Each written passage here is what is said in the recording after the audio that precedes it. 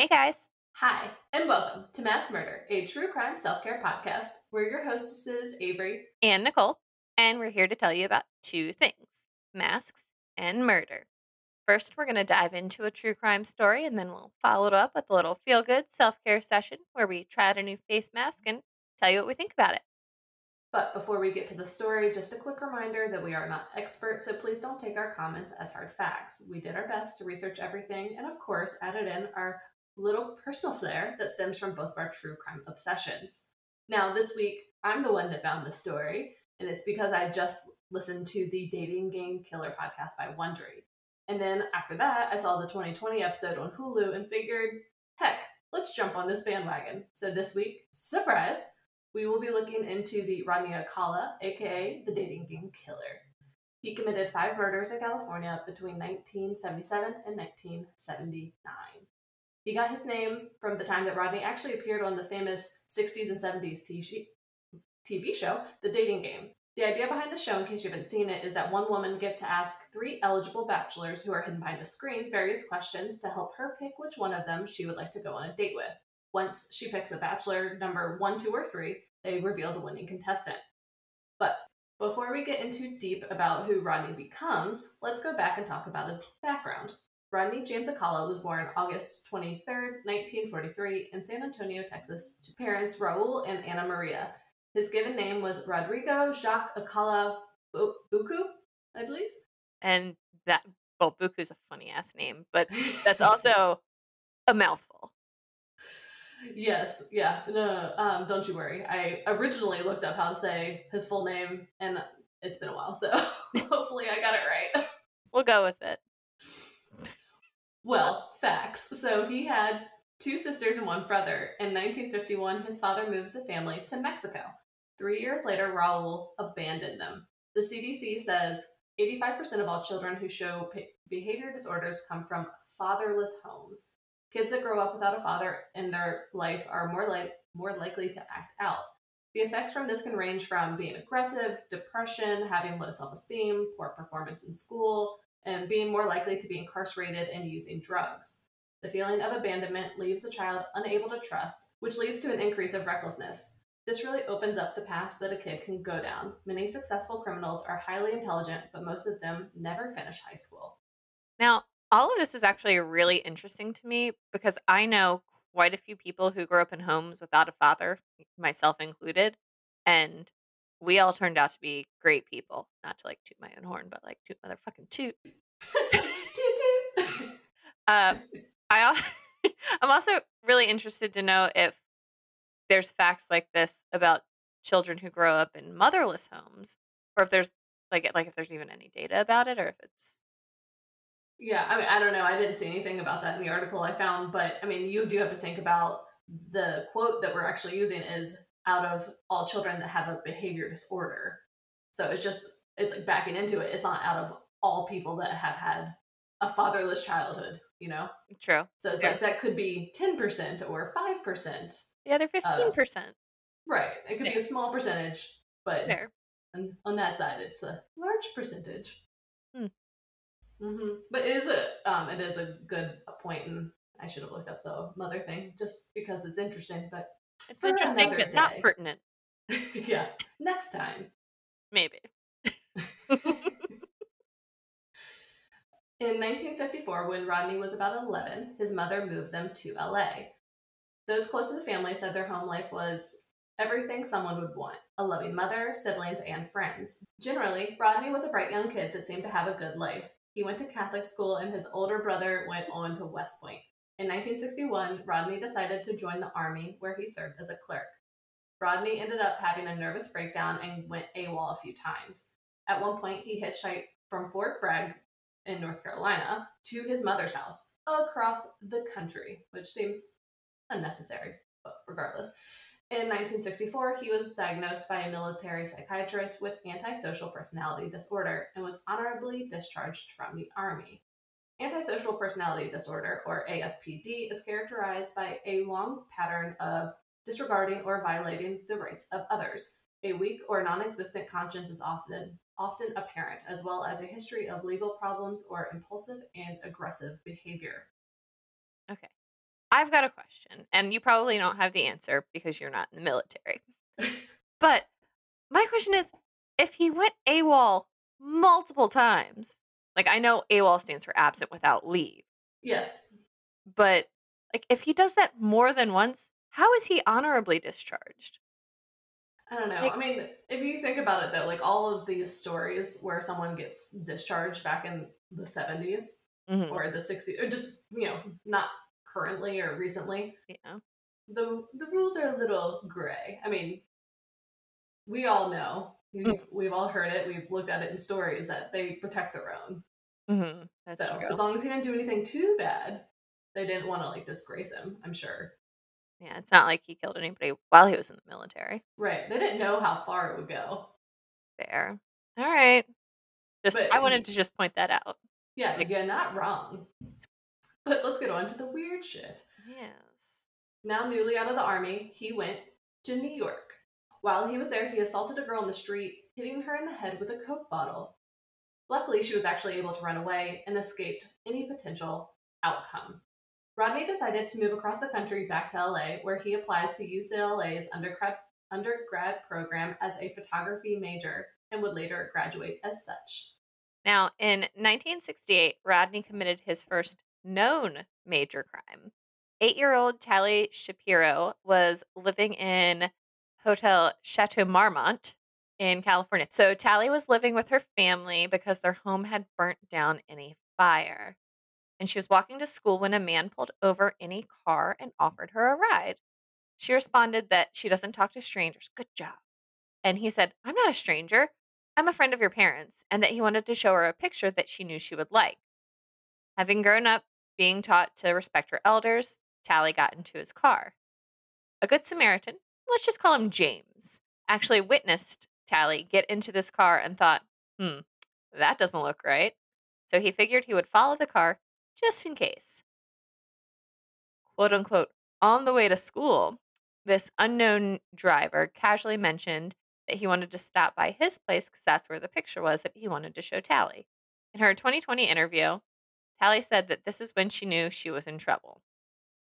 She said that she really wanted to jump out of the car, but that she was just too scared. The driver pulled into the parking lot of his place and told Tally that they're going to go in real quick just to see the picture and he wouldn't make her late to school.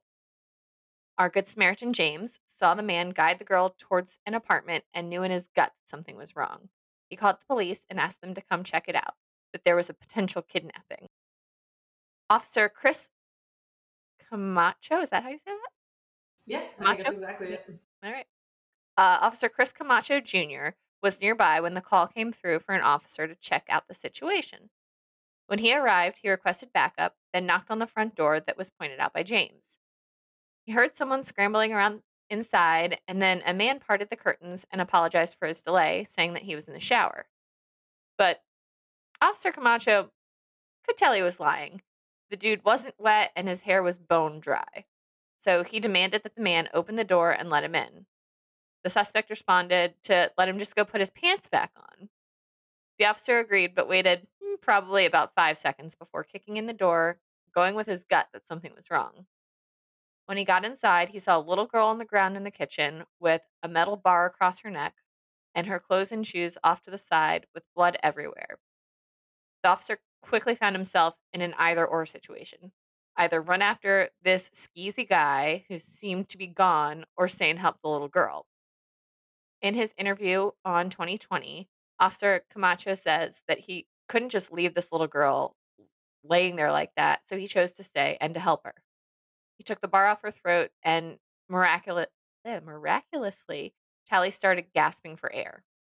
He started to yell for the other officer, his backup, who was covering the back of the building, but the dude misheard him and thought that Chris was calling for help, so he left his post and came running around to the front of the building. It was unfortunately later confirmed that the suspect escaped through the back entrance. Upon investigation of the apartment and after Tally was sent to the hospital, officers found a UCLA ID that showed the suspect's name was Rodney Alcala. On top of that, they also found hundreds of pictures of young boys and girls in various stages of undress. Tally was in a coma for 32 days, but amazingly, she pulled through. In case you didn't pick that up. by us talking about her 2020 interview. Yeah, small spoiler, but a good one. After several months of rehab, Tally was able to leave the hospital and try to return to her normal life. It didn't take long for her parents to decide that they just couldn't stay in California after all of that trauma. So they packed up and moved to Mexico, trying to find a way to rebuild their lives. At this time, police had no idea where Rodney was. They spoke to his classmates and his friends at UCLA to try and learn more about him, but as is typical in these types of situations, everyone said that these investigators had to be crazy. Rodney was a great guy and would never do anything to hurt anybody. They had to have the wrong guy. So the question remained, what reason would this 25-year-old college student have to hurt an innocent 8-year-old girl so viciously? Rodney was missing for 3 years, and during this time, the FBI got involved and put him on the top 10 most wanted list. Authorities later discovered that in 1968, Rodney moved to New York under the name John Berger, where he enrolled in NYU's arts program. Cornelia Crilly was a 23-year-old stewardess that grew up in Brooklyn.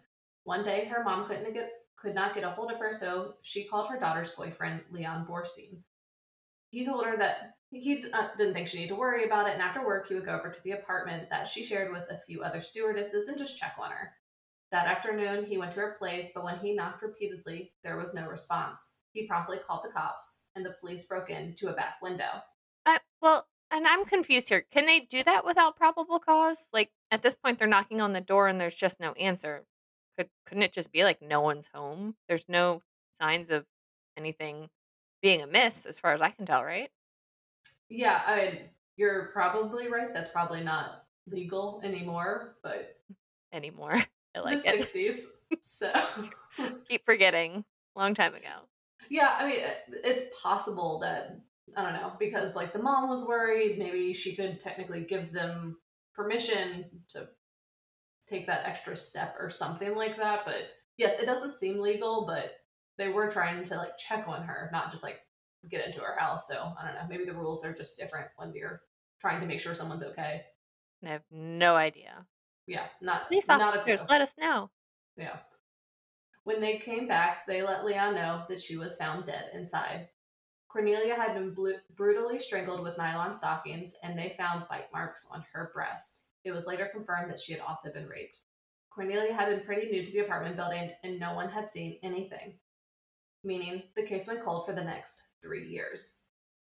In August 1971, two campers in New Hampshire went down a dirt road to the post office. It started to rain, so the campers ran inside to take cover. While inside, they looked around the post office, just killing time. They noticed the FBI's top 10 most wanted list up on the bulletin board. One of the flyers had a picture that looked like Mr. Berger, their camp counselor.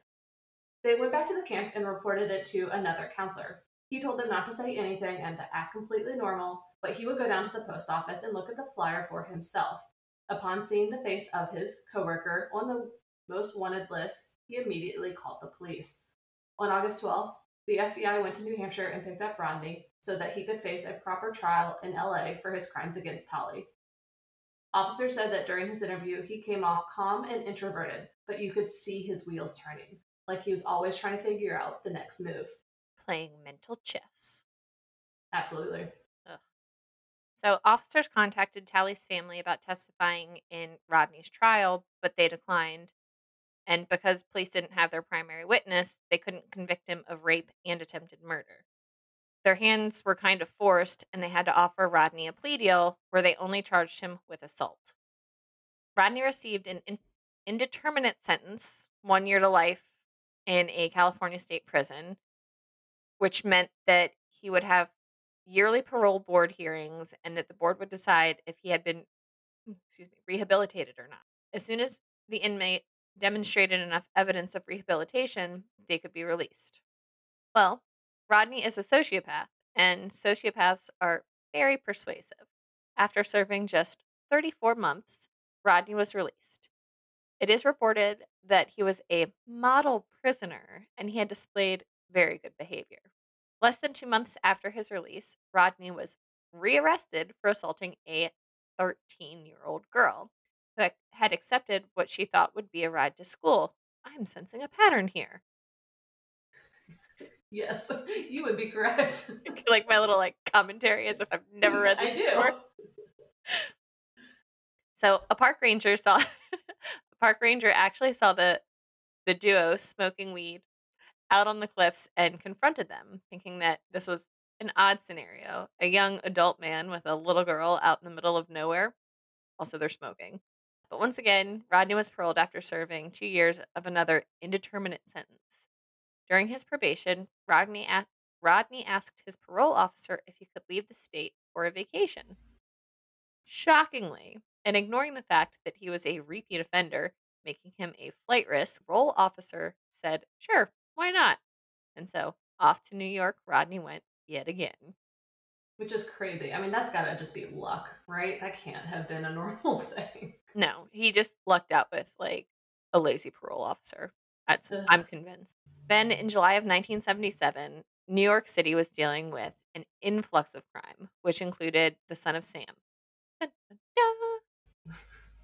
While visiting the city, Rodney got back into his photography. He asked people of all ages on the street if he could take pictures of them. Ellen Hoover was one of those women that agreed. They got to talking and actually hit it off. Ellen was an heiress and the daughter of a nightclub owner, and she had grown up in Beverly Hills. Well, July 13th and 14th of 1977, New York City experienced a blackout, pushing crime through the roof. Then, on July 15th, it was determined that Ellen had gone missing.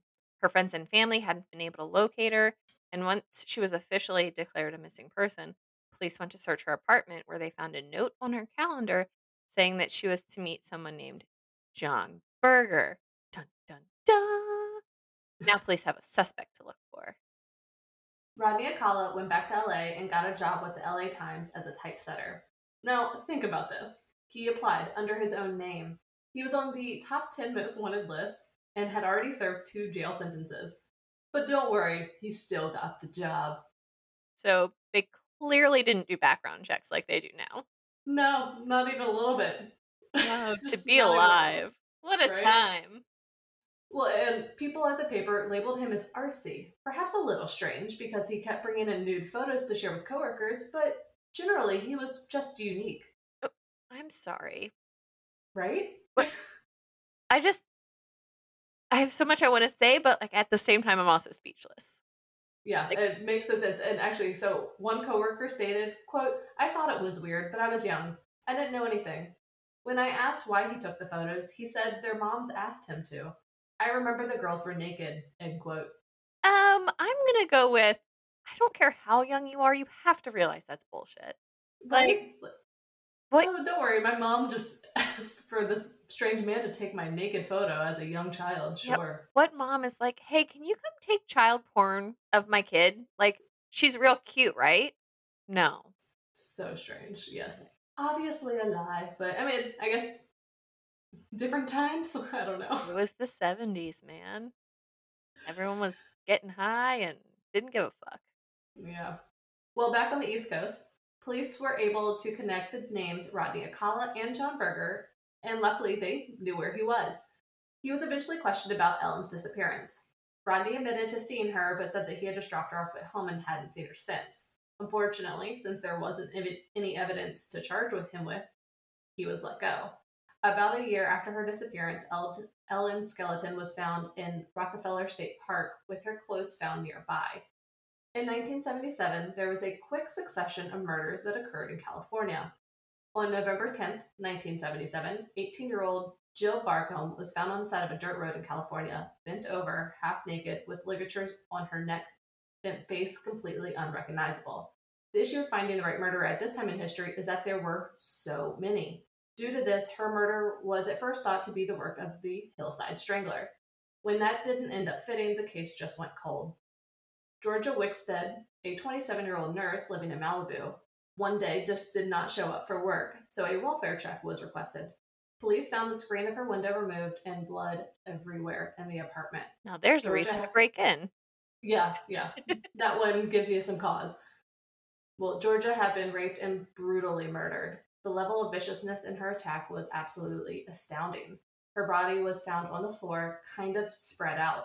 There was a palm print found on the headboard of her bed, but at the time there just wasn't a suspect to compare it to. In 1978, Charlotte Lamb, 31, had called some friends to go out one evening, but they just didn't feel up for it. The next day, Charlotte was found raped and murdered in an apartment complex that she had absolutely no connection to. Her body was actually posed so that her arms were behind her back, basically exposing her breast even more. The careful posing of each of these women's bodies shows that he wasn't afraid and that he was really trying to convey this message to the police saying, I am here, remember me.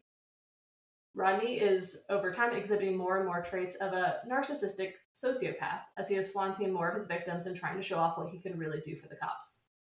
So, what else is Rodney to do? Oh, it's to go on the dating game, where, of course, he will win, as he always does. The show started in 1965, but the vibe changed a little bit in the 70s. It was kind of meant to push the envelope and was full of sexual innuendos. Just like with modern reality TV shows, to get on, you have to go through an interview process. One of the producers said that he thought Rodney was a no freaking way because there was just something weird about him. Oh, his spidey senses were tingling. No way would people believe that this guy was genuine. But then another producer basically said that he was hot and people are going to love him. So Rodney became the striking, confident bachelor number one. I'm sorry, that just sounds like people like doing any type of casting whatsoever. Like, he's hot, whatever. Every reality TV show you watch now. Like, how did Oh my how did god. you get on this? Like, I does anybody hear the words coming out of your mouth? "Oh, wait, you're pretty." That's how it works. Oh, truth. Ugh. So, on the 2020 episode, a physiologist states that all of this is pretty much just part of Rodney's personality disorder. He wanted and felt like he deserved attention. He would do anything to get it. So, the Bachelorette on the show apparently did find Rodney's answers very charming. Probably the most widely known was when she asked the men, "I'm going to eat you. What food are you?" Oh, oh God, this is literally where my head just went. Rodney's answer was, "I'm called the banana and I look really good. Peel me." Yeah. So So, so sexual. sexual, but also like, peel me? Really? I mean, he was a creep, whatever. Yeah. So, with answers like that, Rodney's number was picked and he earned the first date. But when the bachelorette met her choice, she actually said that she got bad vibes from him. And the next day she called the show and said that she couldn't go on a date with him. And they told her that it was fine if she didn't want to go. I'm just so glad she listened to her gut before she became the next victim. I mean, Mhm. she could have easily just gone along with it and, like, who knows what would have happened. Yeah, well, I won this free date. I might as well go. Yeah, oh, I feel bad. No. He's No. creepy, don't do it. Yeah. Then on June 13th, 1979, Jill Parentillo, a 21-year-old college student and data entry worker, went to a baseball game and was never heard from again. Police found her in her home, naked with a pillow under her back, pushing her breasts forward. They recognized some similar qualities of other female victims from the past few years, but didn't have enough evidence to bring in the perp. At this time, Rodney was living at home with his mother, but he had a separate entrance, so she wasn't always aware of when he was coming or going. He also hadn't stopped his passion with his photography. He was sending some of his nude photos to New York, where they appeared in pornography publications. Well, at least he got famous for what he really wanted to be for. I mean, Yeah, and I'm assuming all the pictures he sent in were of age people. No, none of his like kitty porn. oh my god. I mean, God, I hope. I mean, I feel like that's always been a thing that's considered wrong, no matter what era it is. Yeah. But, there are those gray lines. The blurred And, lines. yeah, it's like, yes, there's blurred lines. Ah. So one day, Rodney heads to the beach where he meets 17-year-old Lori Wertz, who is roller skating in her bikini with a girlfriend. He asks if he can take some pictures, and she agrees. While they're talking, Rodney keeps asking her personal questions and trying to get her to come with him and leave her friend behind.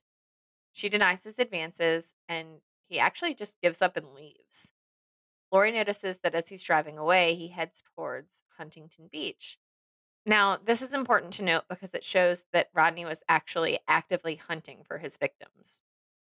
12-year-old Robin Samso is at Huntington Beach that very same day, hanging out with a friend. Rodney spots these young ladies and approaches them, laying on the charm real thick. You are so beautiful, you have to let me take pictures of you, blah, blah, blah. Robin's friend Bridget showed no interest in him at all, so Rodney takes it up a notch with Robin and starts to put his hand on her leg. At this point, Bridget says, "No, this just isn't right." An adult sees what is happening and comes over to ask what he's doing there. The questioning scares Rodney off, and he runs away like a little coward. Around 4 p.m., the girls head back to Bridget's house because Robin has to get home and go to dance class. Robin's running late, so Bridget offers to let her borrow her bike just to help her get to ballet a little faster. About 5 p.m., Bridget gets a phone call inquiring about where Robin is. She never made it to class. When the police asked her in detail what happened that day, Bridget was able to help provide a sketch of the man that had talked to them at the beach. It was indeed Rodney Alcala. About 12 days later, a park ranger finds human remains. The body had been picked clean by animals, meaning that learning much from the body is about impossible. But it is later confirmed that it was Robin. I'm assuming with dental records? Yeah, I mean, it's gotta be. That's it. I mean, that's literally the only way at this point, right? Yeah, yeah, I think so. Yeah. On July 24th, 1979, police get a warrant for Rodney's arrest. They go into Rodney's house to look around and notice a receipt from a storage locker. When they're able to gain access to the unit in Seattle, Washington, they find thousands of pictures of people of all ages and many pairs of earrings, which must have been the trophies from his victims. One of those pairs of earrings was last seen being worn by Robin. In 1980, Rodney went on trial for Robin's murder. Her mother attended, but she didn't come alone. She had brought a pistol with her so she could seek the ultimate revenge. Now, remember, this is before metal detectors were in courthouses. Oh, the good But old days. yeah, see, I mean, that's what this whole story is. It's all just like, whew, old school. Learn from your mistakes. Robin's mother said that she was sitting in the courtroom and had her hand on the gun when she all of a sudden heard her daughter's voice saying, "Don't do it." And so at the last minute, she changed her mind and left the gun in her purse. Jurors deliberated for less than 5 hours, returning a guilty verdict. Rodney received life in prison in San Quentin.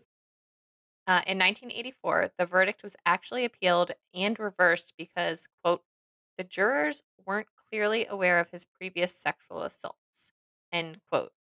Kind of seems like a dangerous game, but I don't know. Let's see how it works out. Fast forward to 1986, Rodney was retried and received another guilty verdict, and this time he received a death sentence. In 2001, his sentence was again overturned because Rodney's attorney didn't provide a strong enough defense. At least if the case had to be retried, this time around they would have DNA testing available, which didn't exist in the previous trials. So, prosecutor Matt Murphy went back to the evidence collected and tested the earrings that were last seen on Robin. While preparing their third prosecution in 2003, California investigators learned that Rodney's DNA matched semen left at the rape murder scenes of two women in LA.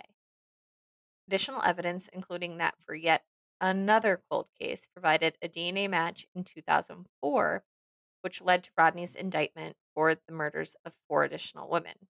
Jill Barcom, a New York runaway, found, quote, rolled up like a ball in Los Angeles ravine in 1977.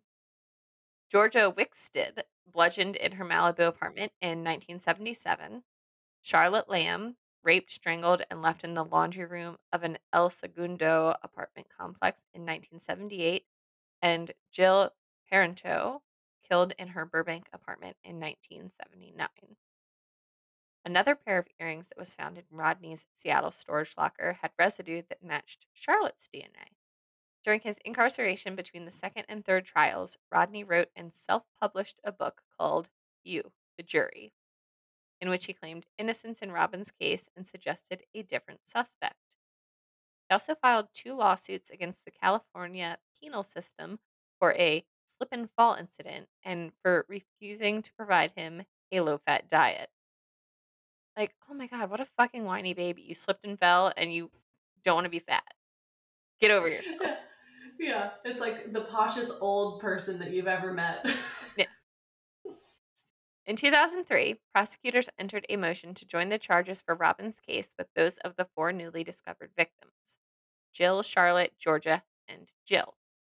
Rodney's attorneys contested it, as one of them explained, quote, "If you're a juror and you hear one murder case, you may be able to have a reasonable doubt, but it's very hard to say you have reasonable doubt on all five, especially when four of the five aren't alleged by eyewitnesses but are proven by DNA matches." End quote. In 2006, the California Supreme Court ruled in the prosecution's favor. Then in early 2010, Rodney decided to represent himself in his third trial on the five joined charges. What a freaking narcissist. Seriously. And because he was defending himself, he was able to question the witnesses, one of them, which was Robin's mother. I just cannot imagine that poor woman having to go through that trial 3 times. That, and like, not to mention also having to be berated by her child's killer. Like, that's fucking awful. No one should ever have to endure that. No, like it. Yes, it shouldn't even be a possibility. But Agreed. so Rodney also took the stand in his own defense, and for 5 hours played the role of both interrogator and witness, asking himself questions, I'm sorry, it just makes me laugh. Addressing himself as Mr. Alcala in a deeper than normal voice, and then answering. What? No, that's like, ew, it's so creepy. It's so weird. I can't imagine being in that courtroom and watching that happen and not have like your mouth just agape. Oh my god, I was literally just going to say, I feel like my mouth would just be hanging open, like, in shock at what was happening. Yeah, and there's no way you can't be weirded out by that. No way at all.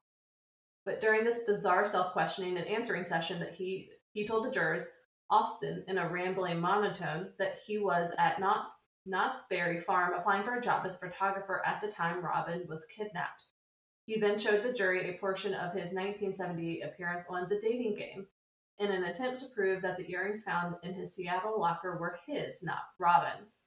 Jed Mills, the actor who competed against Rodney on the show, told a reporter that that earrings were not yet a socially acceptable accessory for men in 1978.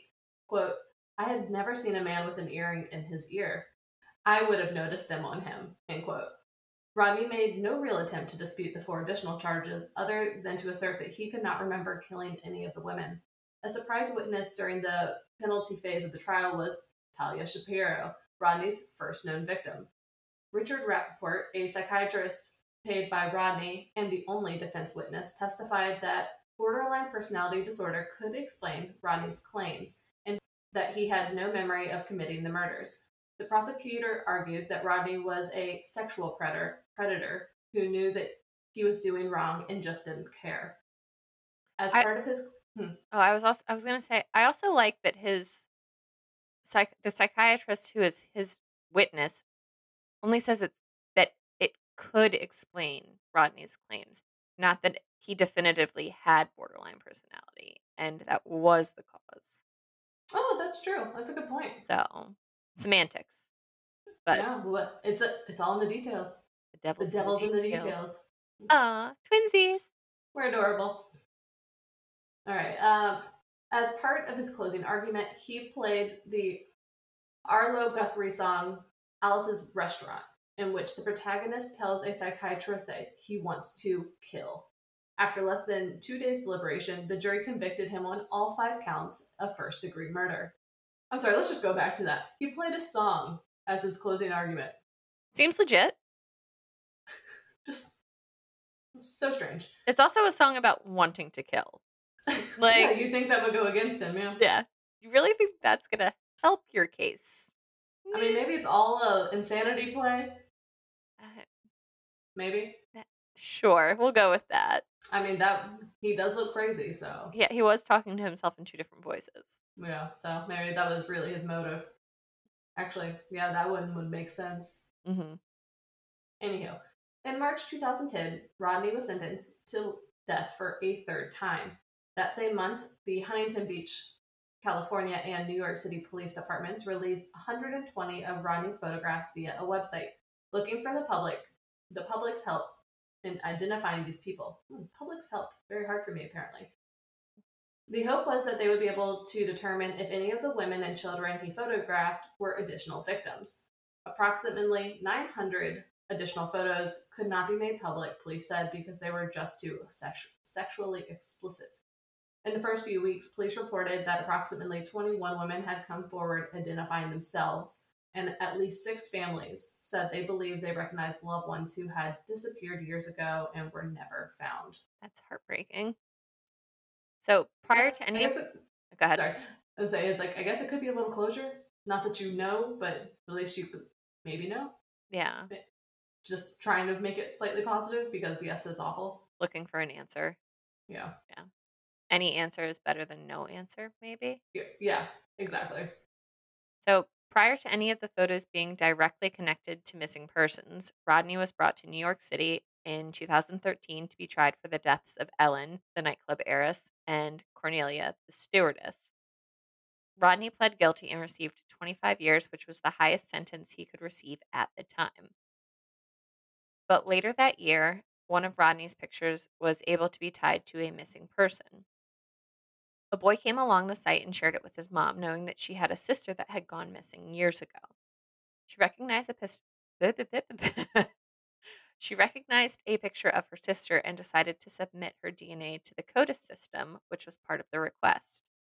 A few officers had been assigned some cold cases, and they decided to upload the DNA from the case to the system just to see if that would come up with some more information. With her sister's recently submitted DNA, the police were able to indeed confirm that the woman in the photo was her sister, Christine Thornton, whose body was found in Wyoming in 1982.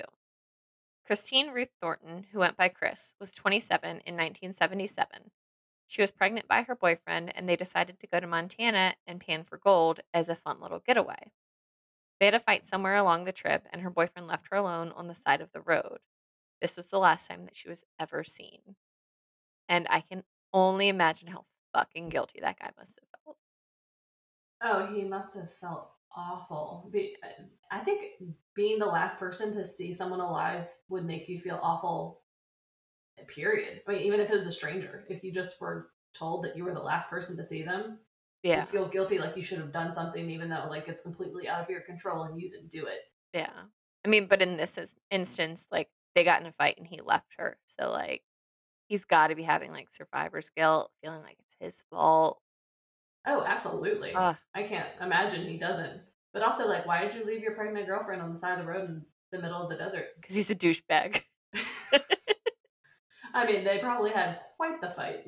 Yeah, I can only imagine what uh, no, I can't. During the investigation, police unfortunately told the family that Chris was an adult and didn't take the case seriously. 5 years later, bones were found out in the desert, but they weren't able to connect the remains to anyone, and the case went cold.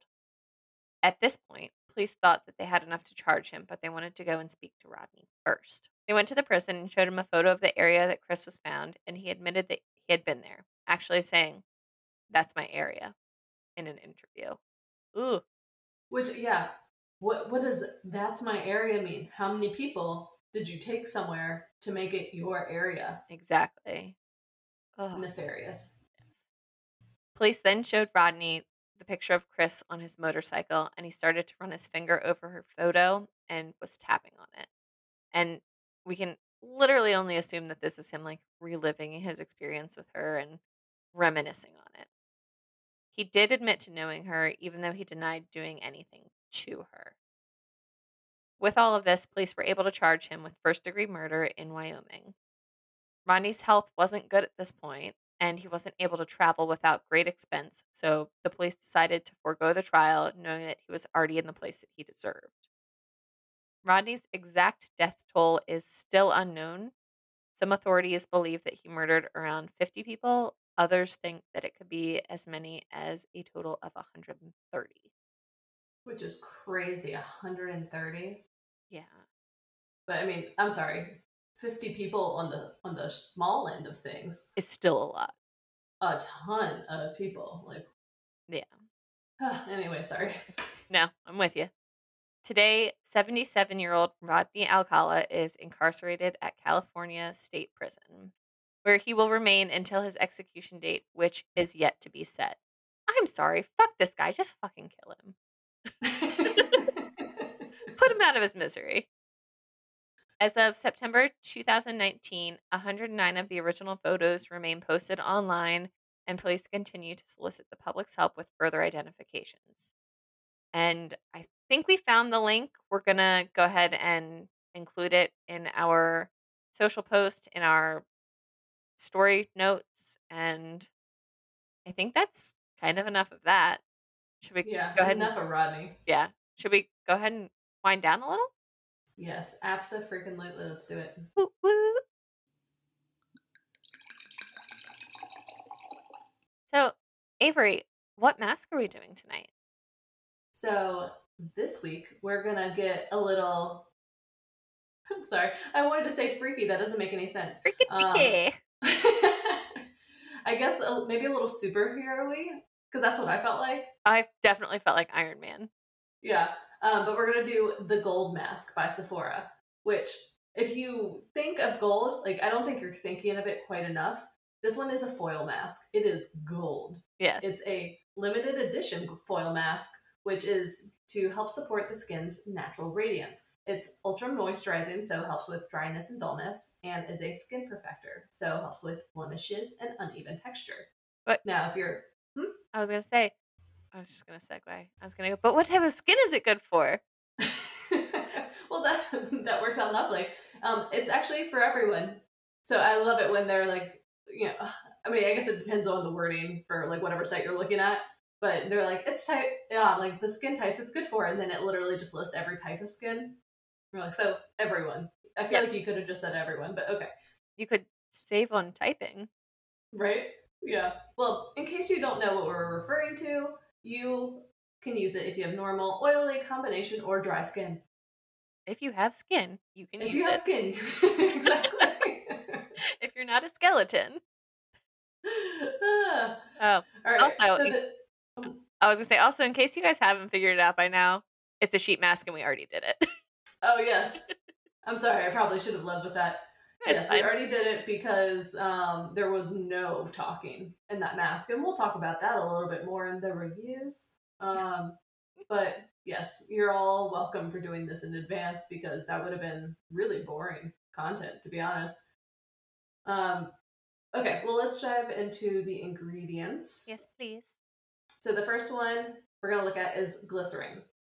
It's a natural compound derived from vegetable oils or animal fats, which sounds gross, but it's okay.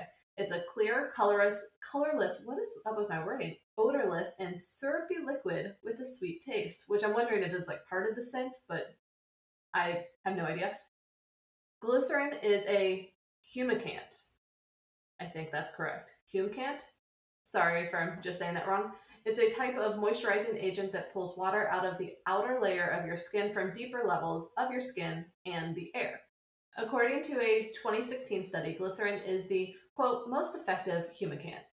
But if you want to compare it to some things you might have actually heard of, just in case, um, it's very similar to glycolic acid, hyaluronic acid, and oh man, I don't know why I'm electing to say all these words. Butylene glycol. Good job. All right, let's get on to one that I can say with conviction. Honey is our second ingredient. Honey is known to have microbial properties that help fight skin infections and heal wounds. It also has anti-inflammatory properties that help with issues like acne and psoriasis.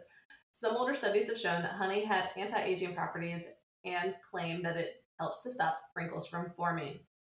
Now, like Nicole said, we've already tried this. It's a sheet mask. We all know the drill. Stick it on your face. We're going to leave it on for 15 minutes, or you should leave it on for 15 minutes, and then just rub those extra juices in your skin, get all of the benefits. Hmm. Did you And that is set a all. timer? I did. Look at you go. A little overachiever, you. I'm trying. I like it. Do we want to grade the masks first, or do we want to Yeah, talk some self care first? sure. Let's just go ahead and do the mask. I'm gonna give it a B. Okay. It was I mean, it's a sheet mask. I didn't feel that the holes were super tiny. It had little flappies on, like, the edges of the nose and the edges of, like, where your cheekbones would be, so it was a little easier to, like, form to your face, I guess. Yeah. Um, there were plenty of juices. I have extras that I'm going to be putting on my neck when we are finished here.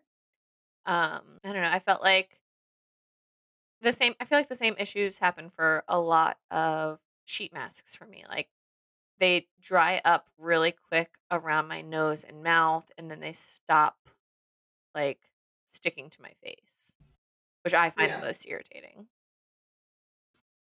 Yeah. I mean, sheet masks are their own brand of a challenge, I guess. Yeah. But they are really easy. They're So it's like super pros and easy. cons. Yeah. I also felt like, um I mean, like, you looked super glowy after you did yours. After you took it off. You did. Oh, thank you. And It must be my lighting. do you have your ring light on? No. God, I should remember that. It's over there. But no, I just, like, I hope that I looked as glowy as you, and I'm gonna tell myself I did. I mean, I 'Cause I think can't your tell skin looks myself right really glowy, but I mean, yes, us looking through like a computer screen at each other, it's a now. little hard to tell. Yeah.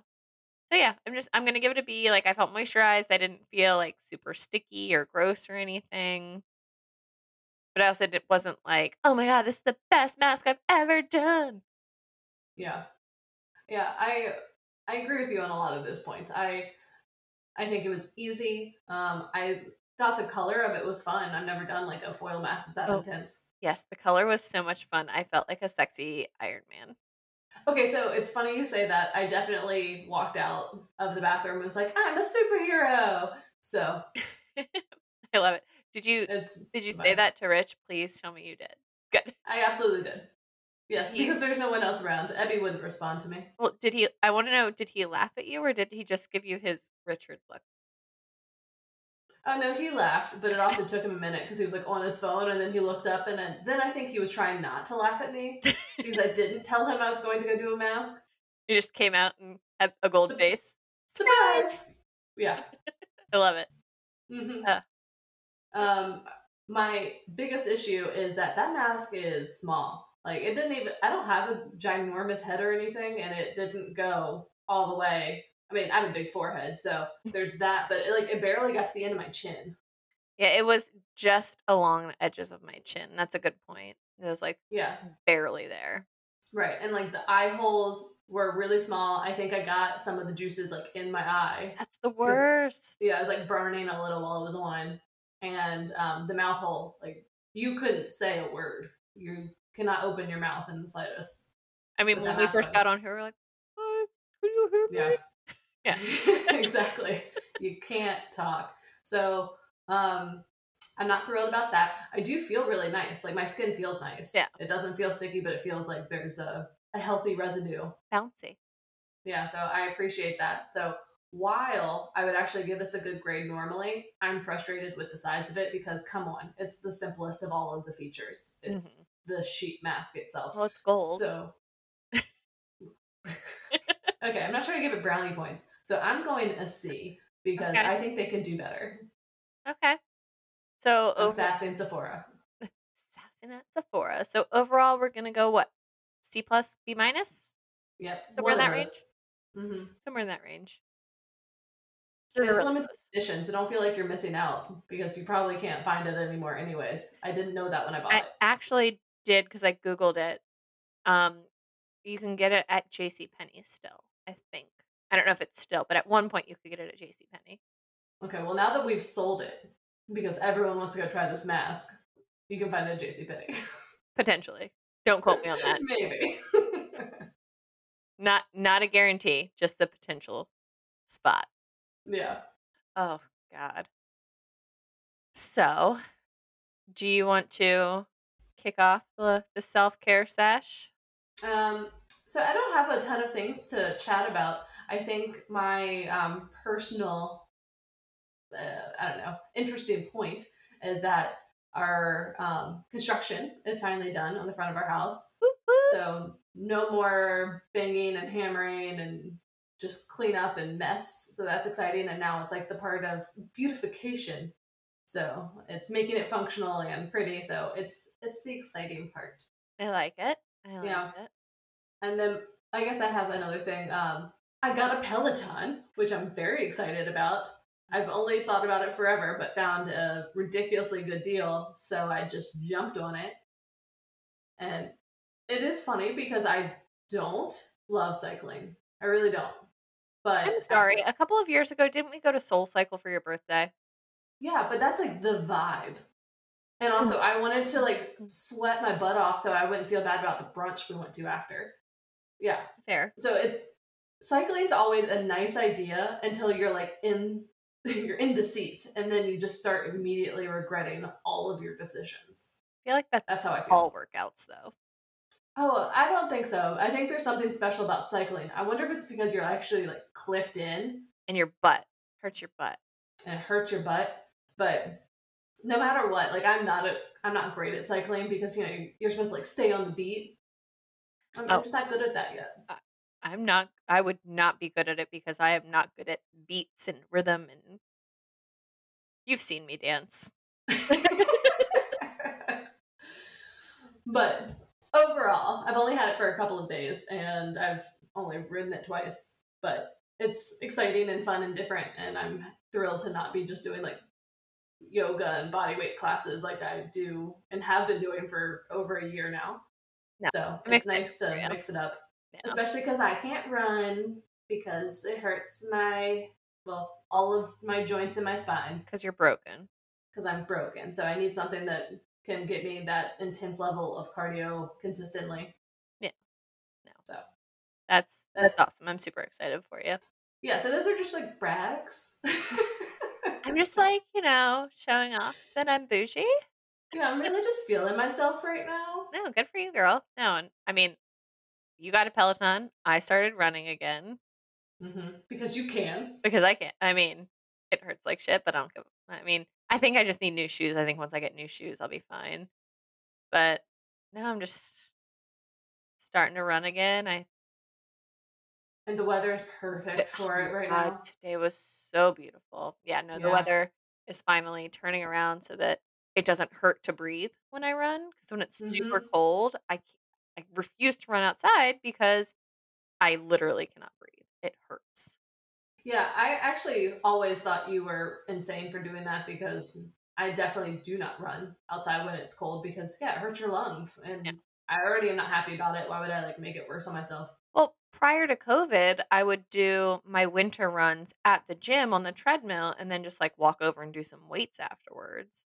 Right. But I Yeah. haven't been to a gym since COVID. And I'm like, dying. Like, so I obviously wasn't running in the winter and kind of slacked off on my weights and stuff because, COVID. Right. But I'm intrigued. I'm interested in looking at because you can get the like they're like treadmills that aren't treadmills. They're just like the little flat ones. Oh yeah, like the ones you can like put excuse me. You put like under your couch or something. Yeah. Yeah. So I was look. They're like I mean they're only like $500. I might ask for one for Christmas from. Yeah, that'd be a great gift idea. It's I've like always wondered if those like really work. well, so I did too, and then I was looking at something that Ashley Flowers from Crime Junkie posted, and I can't remember if it was like an Instagram story, if it was like something she posted on like TikTok, but it was her using one of those while also like working. Oh, like making a walking desk. Yeah, and Yeah. she like raved about it, and I was like, oh, let me look at this. Yeah, those sound nice in theory, but I just don't think I could actually like read and type and do all those things while walking. Like if I had meetings, sure. Yeah, I feel like if I had one of those, I could put it like in my living room in between my coffee table and my TV and just like watch a really cool action movie that's like very like boom, boom, boom, go, go, go.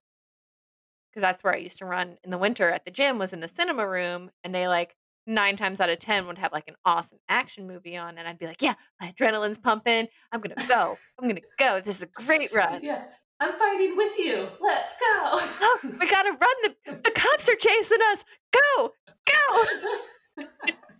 Or, like, one of my favorite movies to watch was, like, The Fast and the Furious. When they were, like, driving their cars really fast, I was like, "Oh, me too, me too, me too." Ditto. Oh my god. Oh, that's enough, that's enough. No more. That's enough embarrassing stuff about me. No, I forgot about the cinema rooms. Oh, I like those. yeah. It's been a long time since I've been to a gym, but especially, I mean, I used to go to the same gym you did, so it's been a long Man, time since I've been there. I miss it. One day, vaccines are rolling out. Yeah, maybe I'll be able to get a vaccine, maybe one day. Hmm. And we're all getting them slowly but surely. Mhm. Any vaccine is a good vaccine. Yes, the best vaccine for you is the one that's offered to you. Exactly. Ugh. Right in the veins. I guess it's in the arm, but still. Ugh, ugh, ugh, hit me. Anyway, I also I went shopping the other day, and I am on a house dress kick.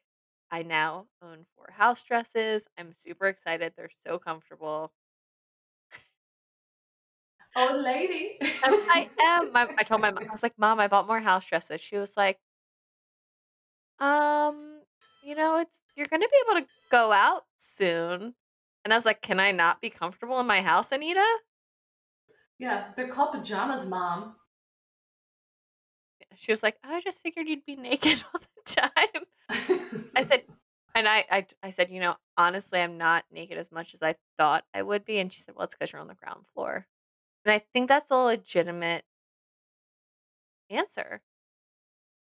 I Like, if don't I was up know. on the 2nd floor, 'cause right now, the sidewalk's right there. Right. And I don't think that's wrong, but at the same time, I mean, even when you're on a different floor, that doesn't mean people can't see in your apartment. But I feel like you're less cognizant of it, though. Oh god.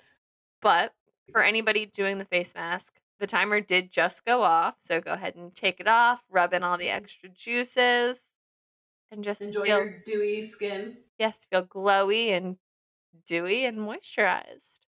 And But yeah, I guess since that's the timer, right, should we just go ahead and yeah. say that's all for this week? Yeah, I mean, I don't have much else to really harp on. I'm in a Just weird the fact that everyone needs to follow us on social and leave us a well, as I say, leave us a review only if it's nice. But I guess you could leave us a regular review no matter what you want to say. no, it has to be nice. Yes. And 5 stars, nice reviews. Send us your emails, mhm, massmurderpodcast@gmail.com. We're still open to a virtual happy hour if anyone wants to join us. mhm. Um, We're very funny. Everyone should enjoy in it. case you didn't already know. Yeah, Um, we'll be in good moods. I promise. we will. Aren't we always? Eh, Yeah, most of yeah. the time. Yeah.